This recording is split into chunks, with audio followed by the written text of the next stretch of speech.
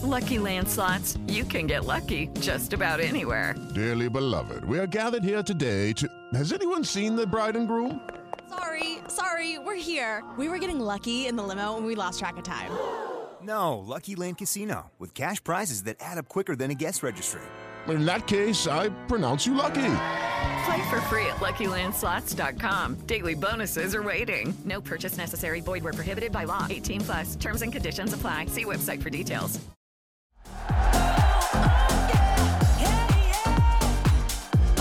Let's go. FT Live. Off-season edition. Does that feel weird to say, Kratz, while AJ gets himself situated after an unfortunate spilling accident just seconds before the show began? No, it's awesome. I'm getting ready for winter ball now. Like this is where the grinders do. The winners, they're still drunk from last night, but I'm getting ready for winter ball. So hopefully you're not getting ready for instructs. That would suck. What's winter ball? Winter ball. Did you never go, AJ? No. Can you imagine them sending me to like the Dominican for 6 weeks? Oh, baby. Yeah, it would be awesome. I would want a camera on him. You would have loved it. You would have been having cocktails. I would have been La Flama Blanca, like Kenny Powers. La Flama Blanca, the white flame. I thought that would have been great. 1 year. You should have done it just for the bucket list. Yes. No, the 1 year I actually was supposed to do it. I broke my hamate, so I wasn't able to go. I would send any prospect catcher that hasn't like really established himself. I would send them down to Dominican to play 6-8 weeks. It's awesome. Life-changing. I'm down to do shows there. If one of our awesome sponsors wants to send us down there, I'm down. It's fine. We can go. We can handle it. We'll do interviews and the whole deal. So anyway, let's charge the damn mound because we need to give it up for the Texas Rangers and give them all the love that we can. They are the World Series champions in the 63rd season of their existence as a franchise. If you go back to when they were the Washington Senators, AJ, all they needed to do was spend $500 million on their infield, rebuild, sign Bruce Bochy, make moves at the trade deadline, and they could have done this a long time ago. Yeah, or had Nelson Cruz play a little deeper on a fly ball to right. I mean, or that, but whatever. One strike away. But congratulations to the Texas Rangers. We talked about it last night on the post game. Listen, I played for the Texas Rangers in 2013. Great organization. Still a lot of the same people are there, from the front office people to the people behind the scenes that a lot of people outside of baseball don't know about. Rich Rice, John Blake, Hoggy, the umpires room guy who was our home clubhouse guy, Brandon, the clubhouse people. All these guys were there. All these people were there. A great organization. They listen. They went out and got it. They went out. They spent the money. They made great trades. We praise them at the trade deadline this year when they got Scherzer and they got Montgomery and Aroldis Chapman. And listen, those guys came up huge for them. And guess what? For the first time ever, the Rangers are World Series champions. And you know what? Good for them because they did it right. Chris Young and those boys did it right. They went out and got the right people, brought them in, spent money the right way, and boom, you get rewarded. So let's bring in a friend to help tell the story. Yes, we did a nice hearty 30 minutes on the game and on this team. Let's continue the conversation right now with Stadium's Russ Dorsey joining the party right now. So, Russ, what did you think of Game 5? What did you think of the way that the Rangers are built to win a World Series title this way? Yeah, Game 5, obviously, for the Rangers, a great game for just as a baseball fan, somebody who enjoys watching the game. The D-backs, even though they did not win the World Series, they were in every one of these games. And even I say you look at Game 4 where, the Rangers put up 10 runs in the first 5 innings, you're like, okay, they were able to come back. They weren't just going to get blown out in that game. But for the Rangers, you look at, and you guys mentioned it before you brought me on, $325 million on Corey Seager. You spent $175 million on Marcus Semien 2 years after losing 100 games, and you say, you know what? We're not going to be this team. We're not going to be the team that loses for 5-6 years and tries to luck in the top 5 draft picks to get ourselves back in a position to potentially compete. We're going to go out. We're going to get guys who are proven winners, like a guy like a Corey Seager, who was a World Series MVP with the Dodgers and 28 years old, right? Not a guy that we're going to overpay for when he's past 30. We're going to get a guy who we can grow into this next 10 years of his career in his peak years. Marcus Semien, we're going to get this guy who's a leader in that room, a guy who goes out there and goes about his business. We're going to bring in the best manager available in Bruce Bochy and tell him, hey, we want you to come out of retirement, but we wouldn't ask you to do this if we didn't think you could do it right now. So credit to not only Chris Young, but John Daniels for being the guy who was really behind building this thing as well. And Chris Young pointed that out in his post-game interview on the podium last night. And so I think when you look at the Texas Rangers and what they were able to do this season, I think they silenced a lot of the people that went out there and said during the year, see, spending all that money, it's not really helpful. Look at the Mets, look at the Padres. This is a team that said, hey, we're not going to do that long rebuild thing. We're going to put our money where our mouth is, literally, and we're going to build a winner.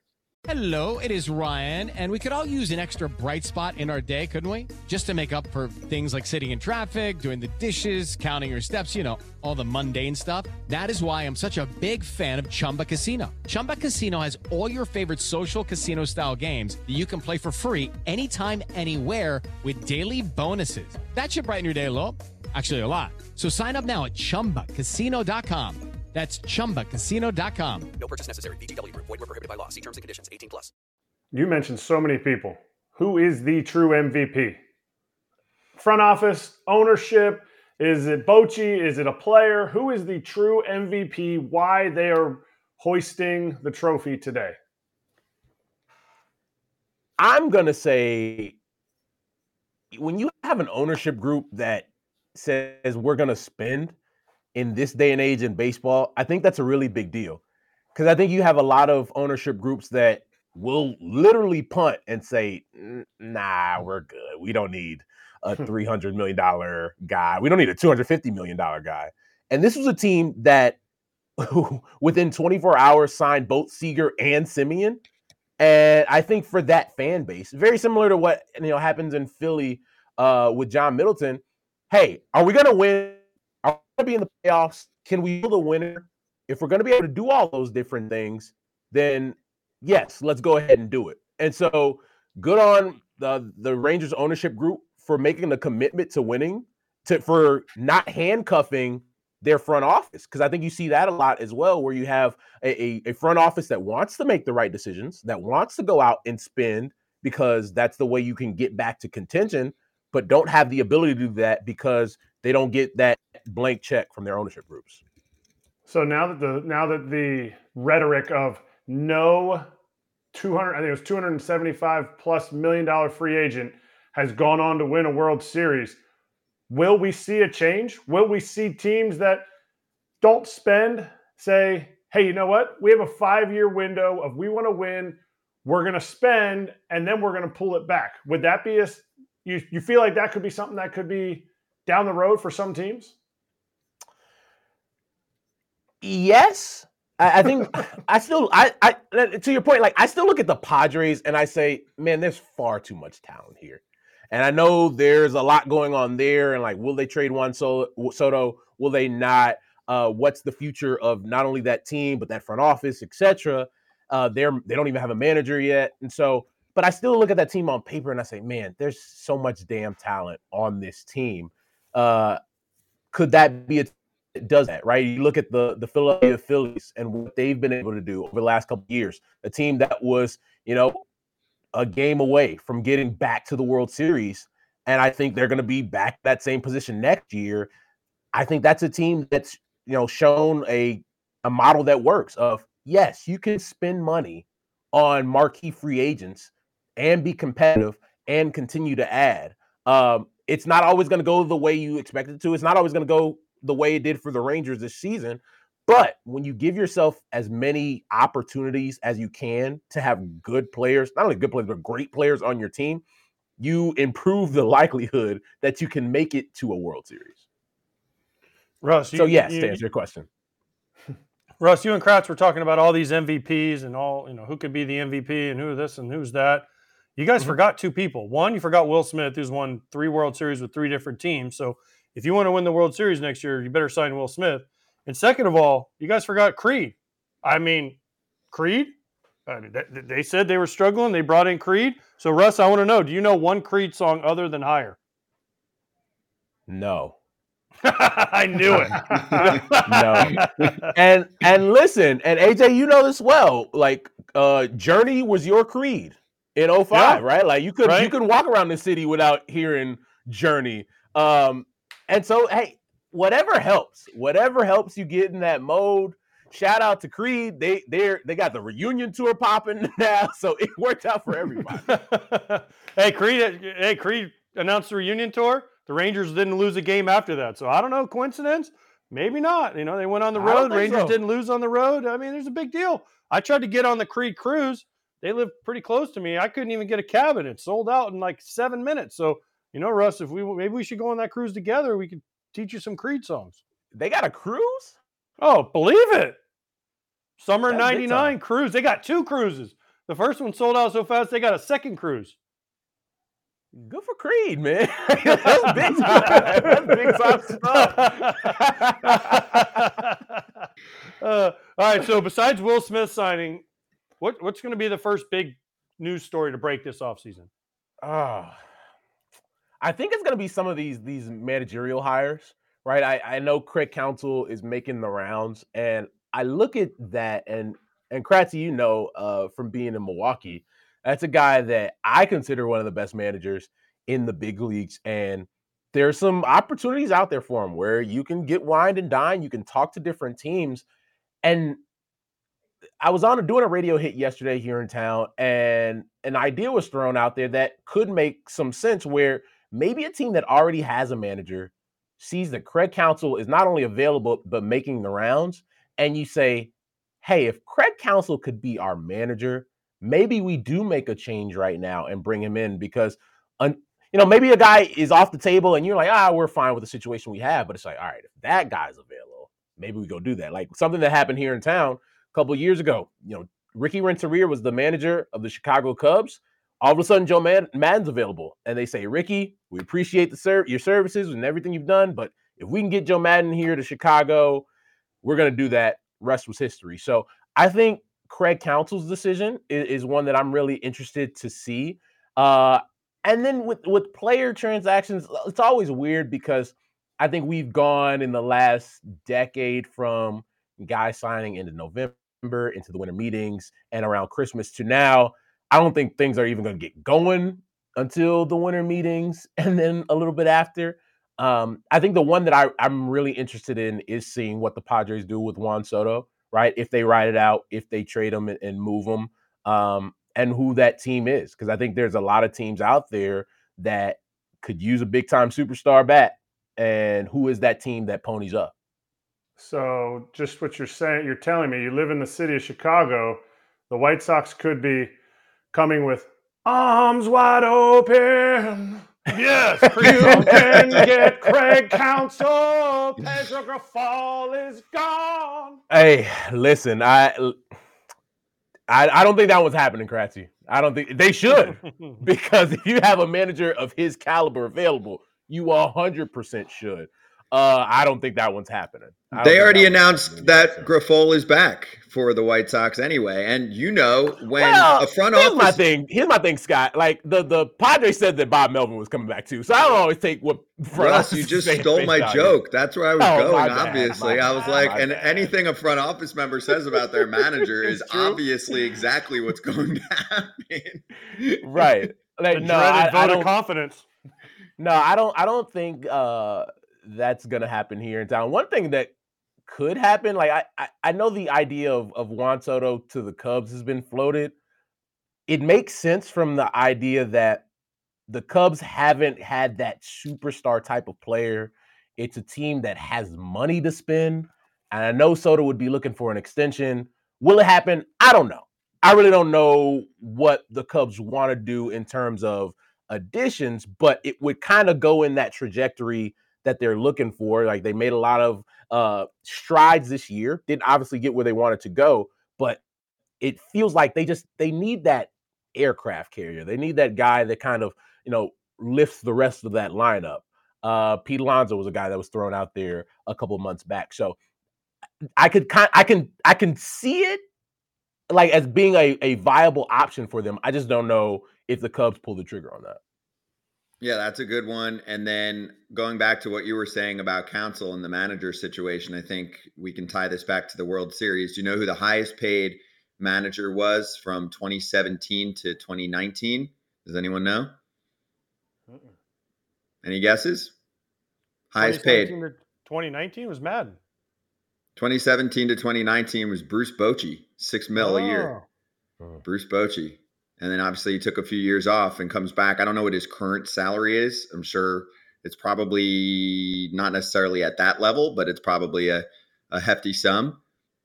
It matters because obviously there was a lot on the transaction front with this team, but he brought an adult into the situation in Bruce Bochy, who's been there, who's one of the best in the biz to do this, and it helped. So I think generally speaking, it's actually one of those edges that a team can have where some of the teams, Russ, that don't spend a ton of money can actually make sure that they have their management tight, right? Their front office, your manager, all of that is set up the way it should be. There's not drama. There's not inexperience. There's connectivity with players, coaches, front office. That's way cheaper to get done than signing a $500 million infield, which some teams are just never going to do, right? Even if they can do it, they're going to act like they can't do it. And they're going to be like, listen, that's awesome for Texas.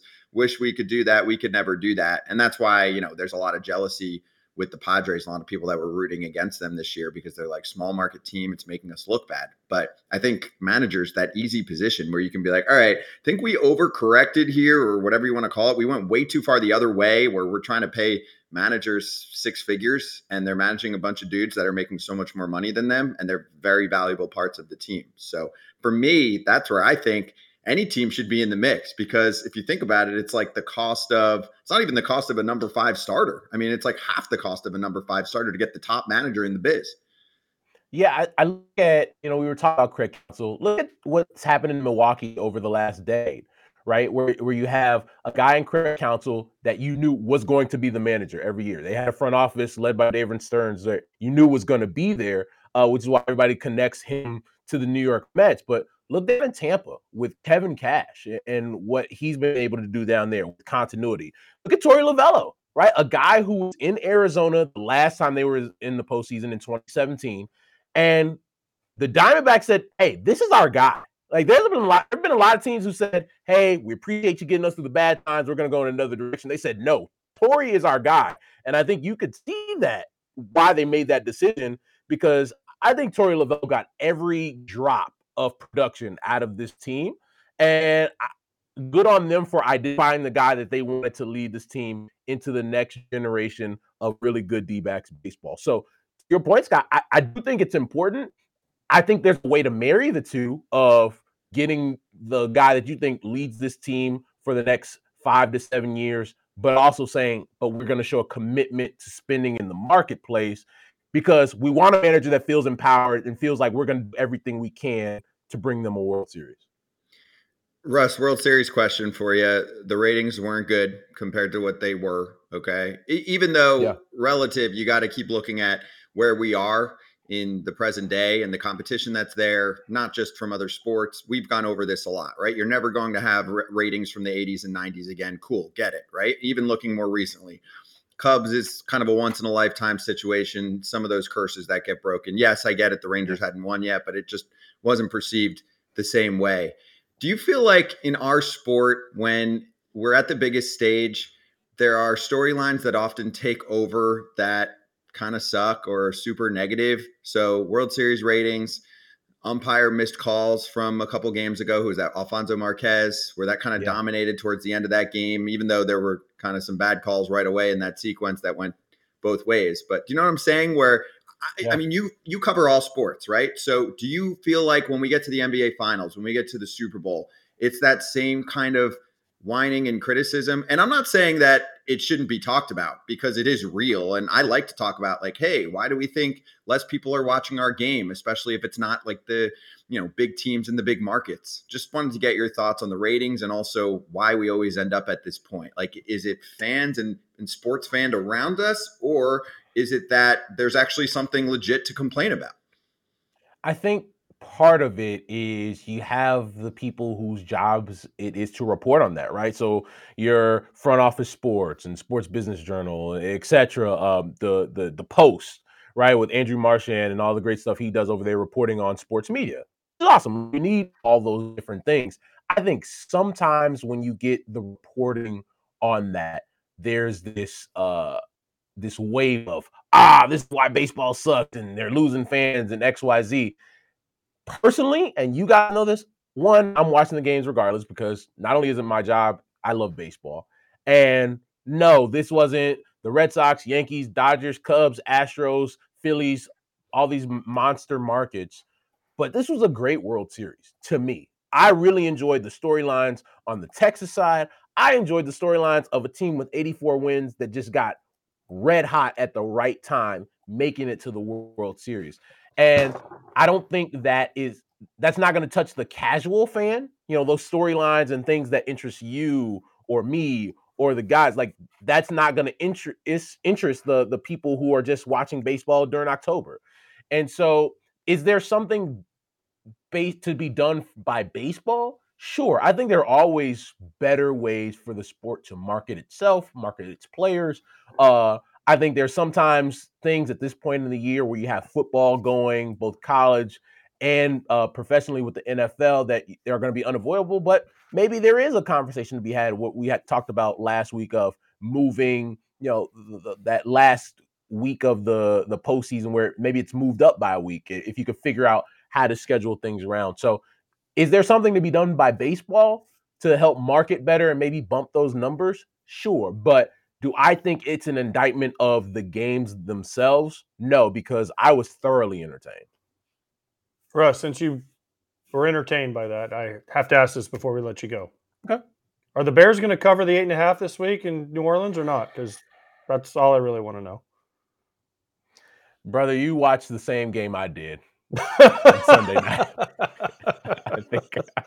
I think you know the answer to that. I think you know the answer to that. Is Fields? Okay, so I mean, I know you cover every sport. I know we're a baseball show. But baseball show. Wait. Well, you're a Chicago guy. I want to stop this narrative. Russ Dorsey is a baseball guy. Russ Dorsey. I said that, but you cover every sport. Yes, but baseball guy. Go ahead. I know, but you also live in Chicago, so I do. So I mean, while we have you on, I got to ask these questions about the Bears because as a Bears fan, Scott hates it, but I don't really care his opinion. The baseball show. But just real quick, Justin Fields, is he? I mean, they've been overhyping the other quarterback crazy. Like, are they trying to already watch Justin Fields out of the league and what the other guy? Because it doesn't make any sense to me. It's nasty out here, AJ. It's nasty out here. You had the brother after one game, it didn't complete one pass over 20 yards. People are like, get Fields out of here. We're done. And I think there's this fatigue. And you've been in the city with bad quarterback play where the backup quarterback just gets all this love and admiration because the best quarterback of the last 25 years has been Jay Cutler. So it's too much. The kid is a great story. Sounds like he's a good kid at a D2 Shepherd, but let's stop. It's nasty out here.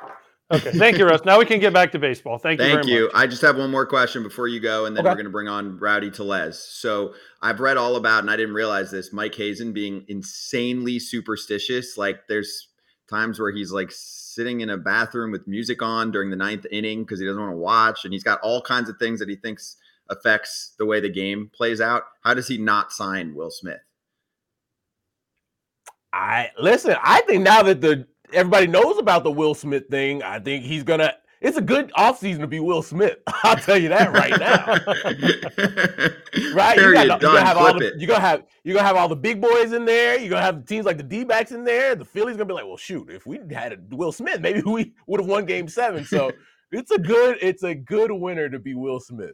He is the clubhouse whisperer. We've had him on. Now we got to bring him back, AJ, because we got to ask him there's got to be something. I don't even care about his arm or what he's doing. There's got to be something he's doing in the clubhouse. He's got some snack he's cooking for everyone. Whatever it is, we'll figure it out. He's got a good agent that puts him in the right spot. Don't forget. Yeah, who's that? I don't know, but his agent put him with the Braves, the Astros, and the Rangers 3 years in a row. So his agent clearly picks good spots. Very popular dude. We need to bring him on and ask him that. Russ, enjoy the rest of your week, dude. We'll talk to you next week, all right? See you guys. Cheers. Okay, we got a few things to handle, starting with some viral clips from the World Series. So your baseballer viral clips of the week are here for you. We're going to do one on the Diamondback side and one on the Rangers side. We will start with Arizona, both of these fresh from the past 24 hours. Torey Lovullo speaking after the game about the team. I felt that. I've been feeling that for the past month, maybe even the last couple of weeks of the regular season, that this fan base was behind us, and they were ready to go at every turn to root us on, cheer us on, and allow something good to happen. I'm just sorry. I'm sorry I didn't do my job to get us there. But I will. We all will. And we know they're out there. We love them. They can say what they want to us in the good times and the bad, but we know what they want. They want a world championship as badly as we do. We all bleed to. Hey, Corey, I'm just going to ask you the question that I get texted most, especially this whole series. Why did the Dodgers let you go? Other questions? We'll go to Evan. I don't have an answer. Corey, where's the first MVP trophy? Wow. All right, so we got him back to back there. Let's start with Corey because that one obviously got more attention, both from Baseballer there and some of the comments from people on the clip on the Baseballer on IG. What a horrible question. W reporter L Dodgers. Clown question, bro. Who cares about the Dodgers right now? He was not in the budget. Awesome question. Shade to the Dodgers. So this might be not a hot take, but an unpopular take. I don't think it was a bad question. I mean, you don't start there, but I definitely don't think it deserved to be next question. It wasn't inappropriate by any means. Like, you were a superstar on a team. They didn't sign you. You know what I'm saying? Like, do we have to sit in a post-game press conference with someone who we rarely get access to? He doesn't do many interviews in general. He doesn't like them. He's a nice guy. He's just not comfortable in front of the camera. Is someone in their very, very spare time that they're allowed to actually talk to Corey Seager, allowed to ask him, hey, you're a top 5 hitter in the sport. Like, and if he just says, hey, it's all good, I had a great time there, and now I'm pumped to win a World Series, it's over. But they made it more of a thing. Next question and making it awkward, AJ, am I missing something? Like, yeah, sure, it's not the world's best question, but does everybody have to sit there and go, hey, how do you feel? How amazing is this? And he's going to go, oh, it's great. You know, I love my teammates. Like, boring. Two things. One, that's a clown question, bro, because you're talking about the Rangers. You want to ask him that away from everybody. You don't need to ask him that right after they won the World Series. Like, he's last thing he's thinking about. And then two, did you hear who they called on right after? Our boy Evan Grant. They're like, okay, next question. Evan will ask something good. So here, Evan, why don't you ask him something that he'll care about? But I mean, listen, I just thought it was bad timing. I don't know if it was the first question Corey Seager was asked, but there's really no point in asking that. It's just more one of those questions that are like, I want to just make things super awkward right now. And whoever asked that question, you nailed it. Okay, but let me ask it to you. Like, when you, let's say, you know, after you win the World Series, you're in the post-game presser, right? And 6 questions in, hey, let's take one from Braun. What's up? Hey, AJ, you were great on the Twins. Do you ever think, man, they should have kept me? What would your answer be? Right away.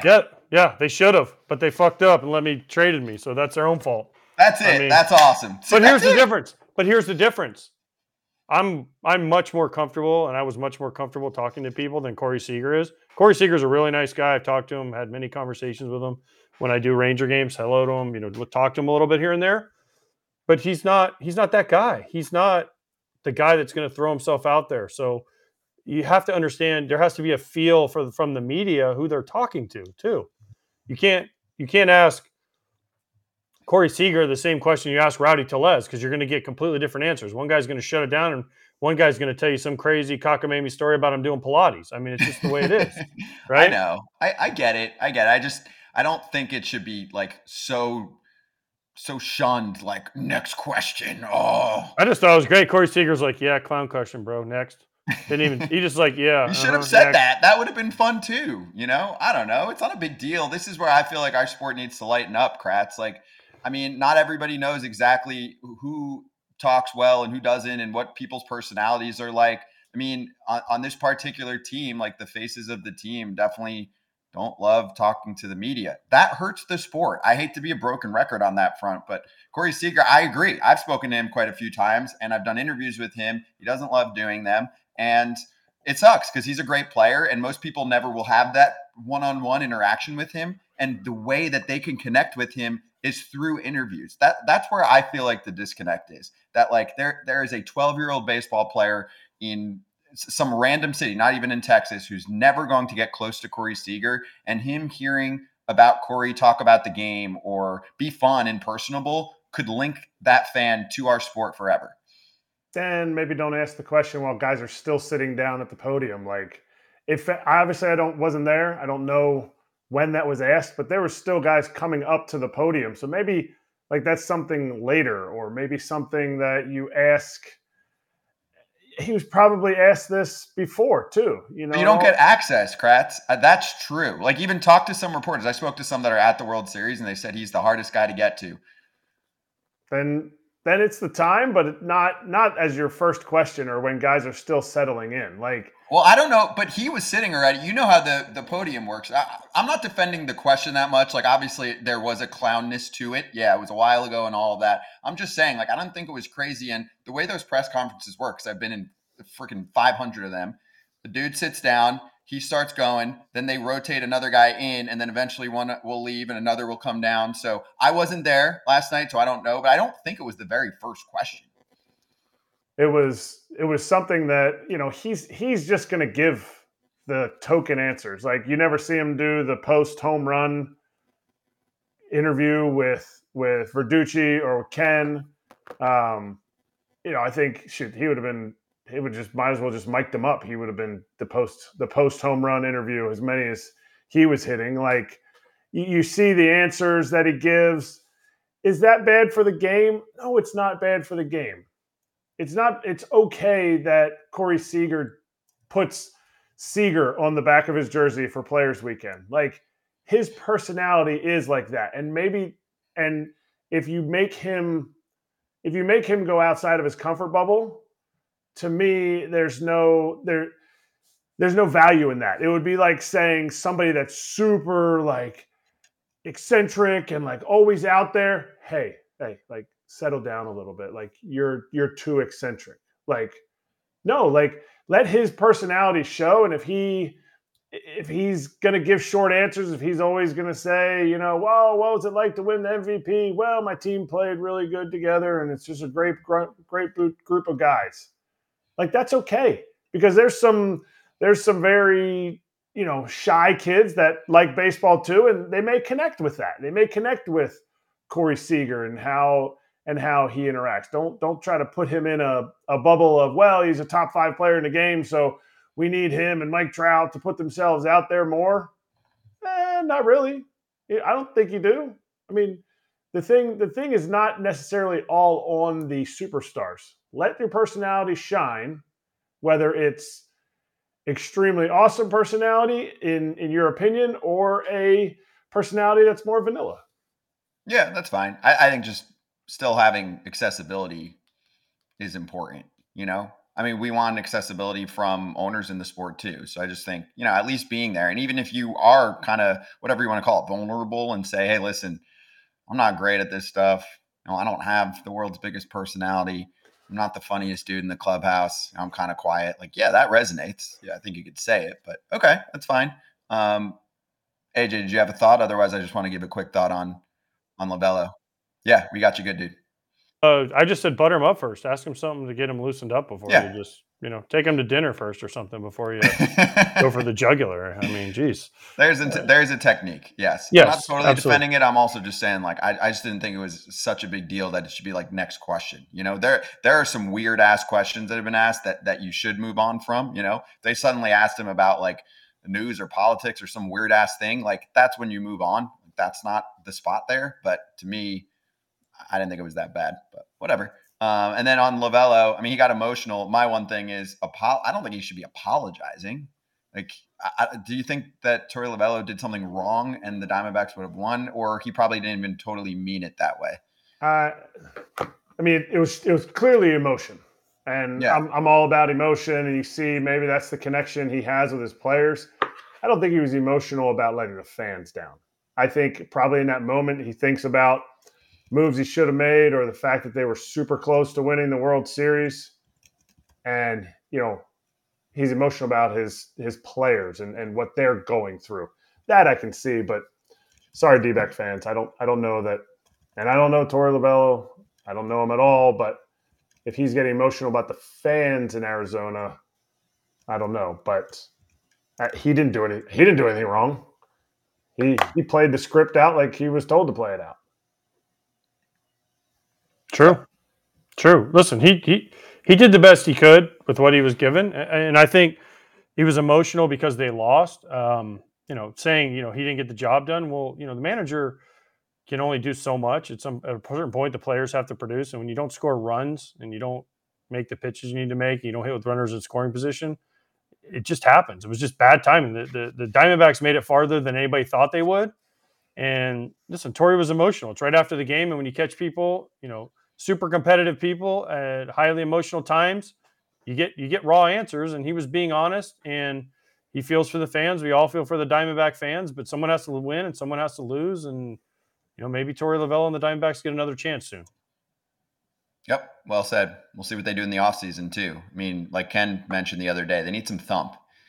They need a little more power in that lineup, and we'll see if that either comes from within or if they pick up a player like that. We got plenty of time to talk about it. So hit up Baseballer on IG or at bsblr.com for more viral moments and some merch there as well on their front. We appreciate working with them all season on some of these standout quotes and fans running on the field, all that shit that we like to talk about and mix up with everyone and use their comments. So thanks for a great season to them. Let's move on to highlighting some individual players performance-wise, your MLB Perfect Inning 23. I'll call it like perfect players. And actually want to just go right back to the dude we were talking about, but on field. Corey Seager wins World Series MVP again. That doesn't happen very often. There's only one other position player. Let's see if I nail this. Kratz probably has it memorized. One other position player that won World Series MVP twice, which is Reggie Jackson. And then there were a couple others that were pitchers, Sandy Koufax, and who's the other one? He actually hit a homer too, but it was a pitcher, right-handed pitcher, Cardinals. Bob Gibson. Yep. Nice. Okay. And then Corey, of course, does it on two different teams, which is cool too. And then the one other thing that stands out to me about Corey Seager is his defense, because he's a big dude. And I think we continue to keep this narrative going in the sport that if you are like the best athlete growing up in high school, but you're 6'4" and you move well and you've got pop, you can play shortstop. Corey Seager is an example of that.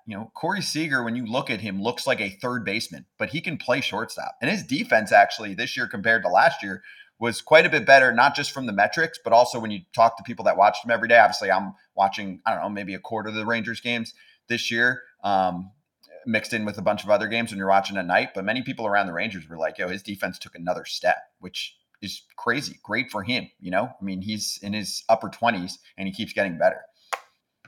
He's good. He's a great player. He's a top 5 player in the sport right now, position player wise. I mean, for me, defense, offense, homers, power, clutch moments. We had the argument about the Players' Choice Awards that he could make an argument. He could be right there with Shohei as one of the best position players. So, listen, Corey Seager's a stud, and he just needs to get out there a little bit more and become a bigger star because he could be a mega superstar. I think about the fact that he made $68 million in the last 2 years, and you watch some of his interviews, and you're like, he's like, whatever. I just wonder what guy that makes that's like has that personality, what he does with $68 million. I don't know why I thought of that. No, it's a good call. Whatever he wants. That's whatever he wants. Whatever he wants to do with it.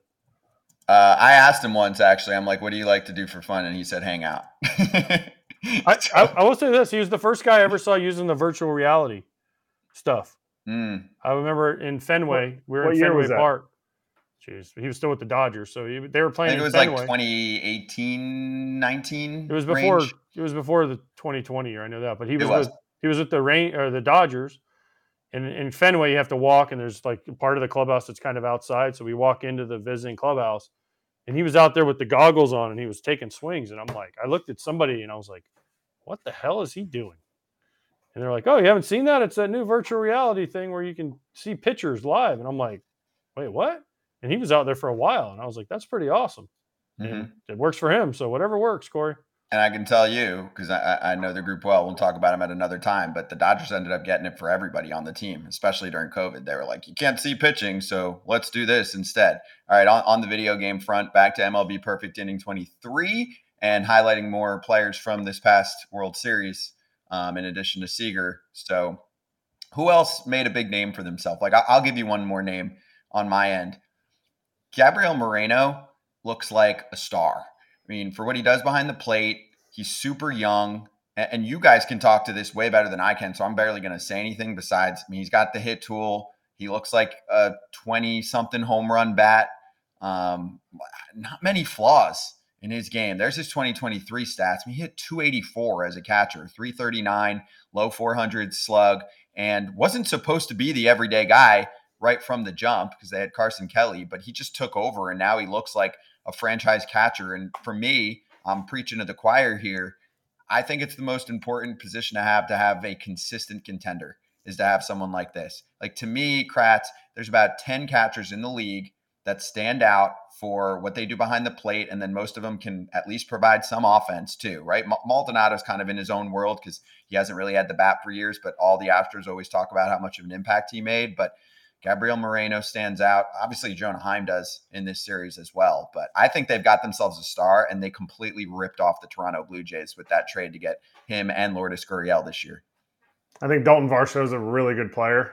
But, yes, anytime, I don't care what you have to give up. If you get a starting catcher in the big leagues and is essentially his first year, I know he was up last year with the Jays, you're coming out on top. And the stuff he does behind the plate, yes, he's going to have to be able to clean up some things, but every year that a catcher is in the game, every year that catcher is the starting catcher, his ability to make game calling, game decisions will only improve. And to me, that'll be the biggest thing, is how does the coaching staff enable him to lead the staff, to lead the pitching staff for the rest of his 6 years while he's there. And I think he made a name for himself in this series. I had heard about him since 2021.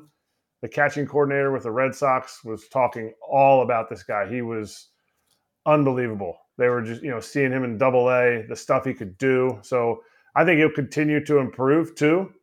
I think Merrill Kelly made some people turn their head. I think baseball fans knew who Merrill Kelly was. They knew he was the second head of a two-headed monster down in Arizona, but he really came to life in this series and showed what a strike thrower he is, but also the fact that he can just go ahead and pump a 96, 97 up there, as we heard Max Muncy say, whenever he wants. So he made a huge name for himself that is going to bode well for him. Now, obviously, he's not a baby like Moreno, but this is a guy that, to me, his stuff and his ability to pitch could make him have a long career after he's 30 years old. I think he's 32 now, 30, maybe 33.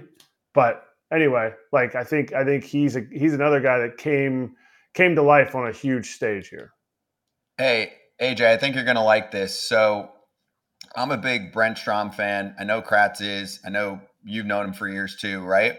And he was, at least 10 years ago at this point, just all about, hey, four-seamers up in the zone. We got to promote it more, whatever, right? And then the whole league follows that for a while. The new thing that I've been told over the last year or so is, okay, guys are catching up to four-seamers up here. The hitters are able to adjust to that. Let's also work two-seamers at the top of the zone, right? And have multiple fastballs. No? Because high this sinkers is what some of the Diamondbacks did. There's what? High sinkers don't sink. No, not sinkers. It's called a seam shifted wake. It's a pitch that runs. It's to get the what is it? It's basically the difference. It's the guys that are throwing the sweeper to get more of that distance this way than they're throwing that fastball that has no sink to it. It's running in on the hands. What is that word? I can't think of the word that they call it. basically it's the larger variance from slider to two-seamer. You follow what I'm saying? Mm-hmm. Yeah, I got you. I haven't heard that, but there's an old saying, Scott, high sinkers don't sink, they go over the fence. I think they're being mixed in though, because dudes are like, all right, four-seamer up in the zone. I'm going to train myself to this was the Javier thing from the postseason in the ALCS, right? Like I'm going to train myself to think a couple baseballs above. And so they're like, all right, well, if we can get whatever you want to call it, Kratz, a two-seamer, some different movement off your fastball at the top of the zone, that will then counter that approach. This is where I need you guys to help me out. But when I hear it from Brent Strom and from pitching mechanic experts, it makes sense. I just don't know if I'm the guy to explain this, but it made sense. And to me, it just stood out because, and we can show Brandon Pfaadt too. I mean, he was on this list. Merrill Kelly's on this list. And you look and you're like, oh, look, the Diamondbacks are doing something a little bit different. And who's behind that? Brent Strom, of course, who, he's one of the older coaches in the bigs now, but you would think like he is this like new, sharp, analytical mind. I mean, he just, in my mind, is one of the more valuable coaches in the bigs for a long time now. And I think he's a huge reason why the Diamondbacks were able to get this far with their game plans against offenses like Philadelphia, and at least for the first couple games against the Rangers.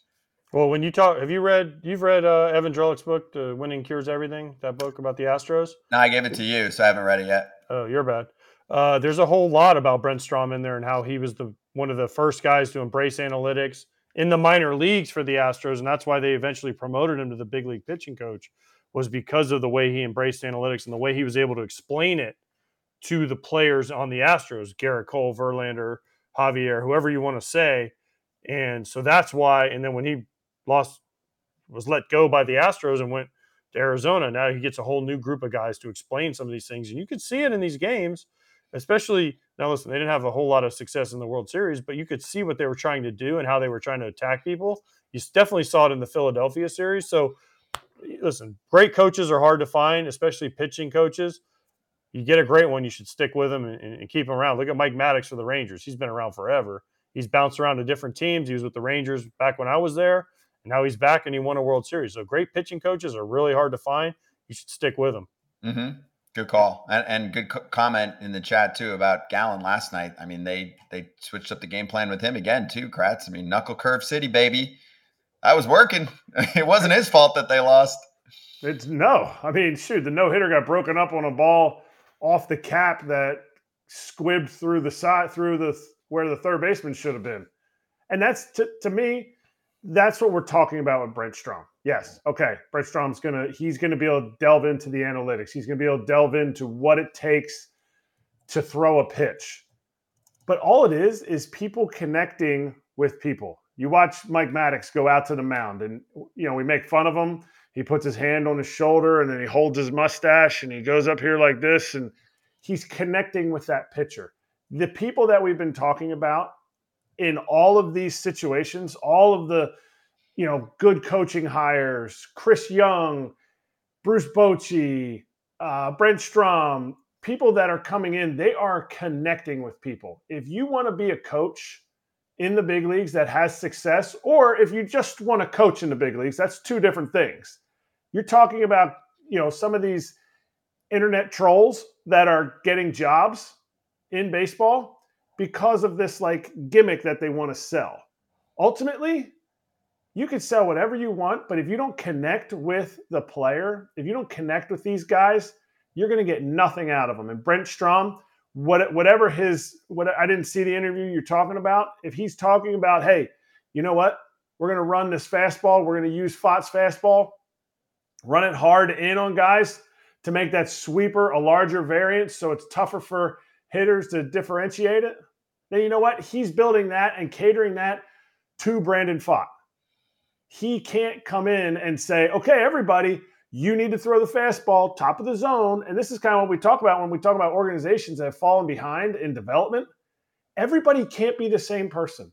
And yes, you may have success at a certain level. You may have a success at a certain point, but you have to connect with the guy. If I am not a home run hitter and you're telling me I have to hit home runs to make it to the big leagues, then you're not connecting with the player. So that is the overarching key to making these coaches successful that are on winning teams year in and year out. That's a great call. That is exactly what's going on right now. There are some orgs that just tell everybody to do the same thing and try to mold the same player. And then there are some that treat everyone like an individual, which that's a great call. It's very true, which we'll get into in the offseason a lot more. A quick step aside, check out what MLB Perfect Inning 23 is bringing to the mix, and then we've got something big to announce after that. Have a look.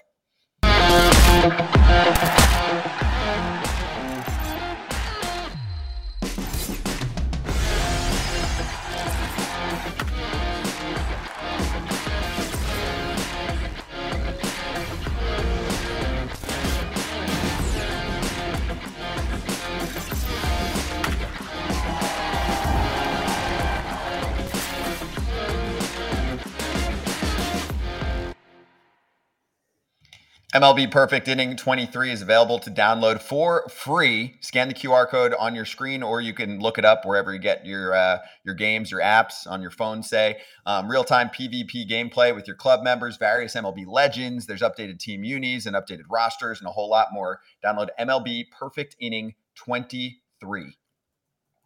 All right, so the big announcement, if you're new to the party here or you haven't been paying attention to what we've been going over as far as awards, is that we are going to find out the winners of the Players' Choice Awards tonight. We have the exclusive announcement show on the Foul Territory YouTube channel this evening, 7 o'clock Eastern. We'll be hustling. These guys are involved on some interviews.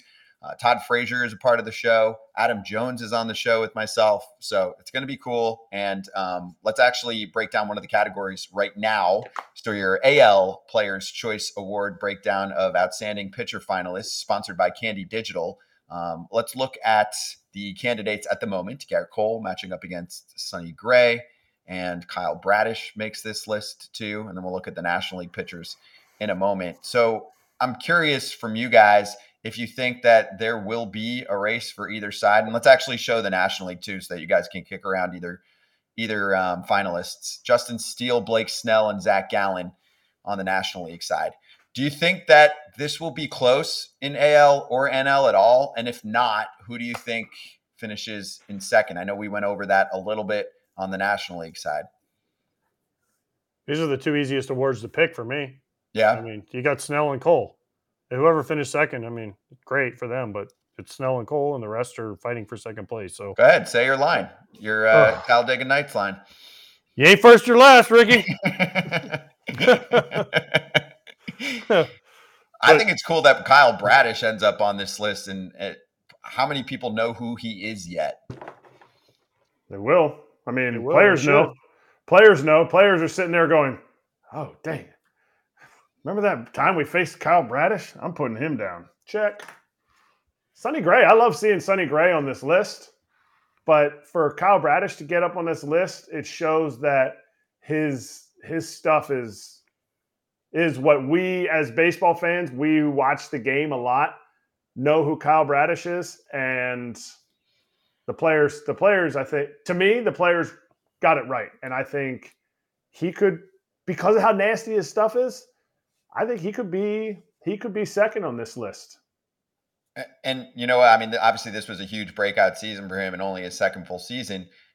First off, he was the best pitcher with runners in scoring position and 2 outs. So there was that, whatever you want to call it, clutchness factor to him. Also, I'm looking at what changed because he's got quite a few pitches in the repertoire. As far as the fastball looks, he was mostly just 4-seamer last year, and he kind of split that usage between 4-seam and sinker. So a little bit of going off of what our last combo was, not necessarily top of zone. I'm just saying, are you noticing, AJ, that more guys are kind of, instead of just being a 4-seam guy or a sinker guy, it's like almost everybody has a 4-seam, a 2-seam, and a cutter as part of their pitch mix. And then you move on to what their secondary stuff is. Well, you have to. You can use, as Lance Lynn and one of our great guests here on Foul Territory, he used to throw a lot of fastballs, but he would throw one that went straight, one that went this way, and one that went this way. And he would throw 100 pitches and throw 95 fastballs. People are like, how does Lance Lynn do it? Well, it was because he threw 3 different ones. It was boom, boom, boom, and then shoot the one up. So it's been around for a while. It's just because we can quantify things with spin rates and angles and efficiency of spin and all these things with the way the Rapsodos and the Acrotex and all these things that we use now. It's changed it, but these 3 pitches have always been around and people have used them different ways. It's just become easier now with the tunneling and the visual and the analytics that we have to make pitchers say, hey, this is why it's effective. You need to do this. So I'm all for it. Listen, the best pitch still in baseball, Kratz, is strike 1 and a well-located fastball. Fastball down and away. There's nobody that has a red area, a hot zone down and away. So if you can execute a fastball down and away, you will have a lot of success. To me, Scott, you said about clutchness with Bradish, and I know we're focusing a lot on Bradish. It's Cole's award. We shouldn't eliminate the fact that Cole is going to win this, and he deserves it. And the Yankees are getting more than they bargained for when they got this contract with Cole. He is living up to it and more. But Bradish, it's not clutch. To me, it's a guy that shows he can pitch. I think too many times pitchers come out and they're like, because this is how they got to the big leagues, this is how they got their scholarship to college, they got drafted, because they throw a ball. And they throw it really hard, or they rip this really hard, or they have an unbelievable split, and they listen to coaches that are ill-informed about what happens at the big league level and how to have success, and they say, okay, your splitter's unbelievable. We got to see 80% of them. And 3 months later, they're in the bushes. And Bradish, when guys get on base, to me, it looks like, and this is why he piles up strikeouts on a very consistent basis, it looks like he kicks that into another gear. Kind of like when we talk about Evaldi. Kind of like I remember when facing Yu Darvish back in 14. Like, it was like he would just kind of pitch. Oh, it's a big spot right here in the game, guys on base. Yeah, maybe he went to too many breaking balls, but that's another pitch selection. But his stuff was not the same when there was a runner on base. That is what I'm saying roundabout way with Bradish, that he can dial it up to the next level when he really needs it and get that punch out. And he's not just going pitch 1, punch out. Oh, only strike 1. No, next pitch, punch out. He's able to pitch. Yeah, you got to set it up. I like that. So if you want a little more controversy, though, and debate in terms of who's going to win these awards tonight, there are some categories that I think will cause quite a bit of discussion. And I think that's going to culminate with who wins the top overall player award, the most outstanding player in all of baseball, which is between Mookie Betts, Shohei Ohtani, and Ronald Acuna Jr. We talked about it a little on yesterday's show. We'll get into that on the Players' Choice Awards show tonight, 7 o'clock Eastern. AJ, I need you to stay awake at 7 to be able to watch this, okay? Nope. On the Foul Territory YouTube channel. It's sponsored by Candy Digital. Yes, you're watching. I'll be in the chat, too, while it's going on so that we can talk to people. But we'll go over all of the winners, and we will talk to some of those winners as well. It's tonight. So if you're missing baseball and you're crying, we've got you covered right away. And also shout out to Candy for sponsoring the show. It's your official destination for MLB digital collectibles. You can collect, buy, sell, and earn rewards like meet and greets with MLB stars, and there's game used gear, signed memorabilia, and a free team pack for you if you go to go.candy.com/pack. That's just for the Foul Territory fam. Go.candy.com/pack. And when I say Foul Territory fam, like anybody watching or listening to the show, even if you don't like us, you can still go to go.candy.com/pack or use the QR code on your screen, and we'll put the link in the show notes on the podcast as well. AJ, you've been staying up late for a while. You going to catch up on sleep this weekend, dude? Oh, bro, listen. These post-game shows were fun. But midnight, 1 a.m., then up at 6 with the children takes its toll on us people that aren't used to it. I need my 8 hours. You deserve a break, dude. A little golf course, cold beverage, whole deal.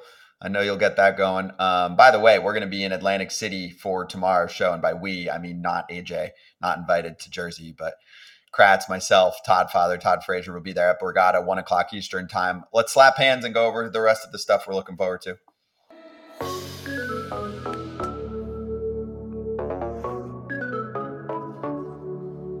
Hey! Ball. Nope. Can't change the call. You can challenge system coming soon. Exactly. 2025. 2025. Kratz, what do you got? What are you wearing? Is that a baseball hat? I thought I had ran out of hats that actually fit my head. It's a 2018 postseason hat, so I guess it's the end of the season. I'm out of hats. This was the last one? I don't know. I have some that, like I said, that don't fit, and that don't fit, and because the snapback is all janky. I have a couple others that I don't really feel like wearing, like a Pirates. This one, Pirates little Velcro back here. Wow, looks like a Masters hat or something. Yeah, it's tragic. Yeah. Well, good, dude. You had a good run, and the season is over. And a reminder to everyone, we are here every day, 1 o'clock Eastern. We're not going to 3 every day, but we'll be here. We'll cover all the big signings, trades, talk to players in the offseason about what the hell they're doing, what their Pilates class is like, and whatever else is going on. So, am I the only one that's still amazed that Rowdy's doing Pilates? I know, but like Rowdy? I'm amazed that you're doing Pilates. Dude, I've done them for years, bro. I've done Pilates for years. Well, that's still amazing. And I am super not I am super not flexible. I want to go to a class. Is there you go to a good class in Orlando? Is it a private one-on-one session like Rowdy, or are there other humans? Yeah, it's one-on-one. There are not anyone else in there. So you're proud of it, but you're not doing Pilates in front of anybody. Yeah, I mean in front of the coach. That's it. You get one-on-one. What's your favorite Pilates move? Are you doing the like slide on the board thing where you and touching your toe? Yeah. Because Corey Seager was the greatest Pilates person I've ever seen. I mean, I'm not very great at it. My favorite move is probably when you do like the leg circles. You have your feet in the little loops and do circles with them. Oh man, it hurts so good. As the Cougar once said. All right. Lastly, something that AJ does really well that we have an instant replay for is right before the show starts having an unfortunate water accident. I mean, the cap is on. The cap was on. That's all those Pilates. I mean, the cap was on. I was like, oh man. But what you guys didn't get is when Matt, our intern here, he spilt my coffee. So I was trying, there's coffee on my water bottle.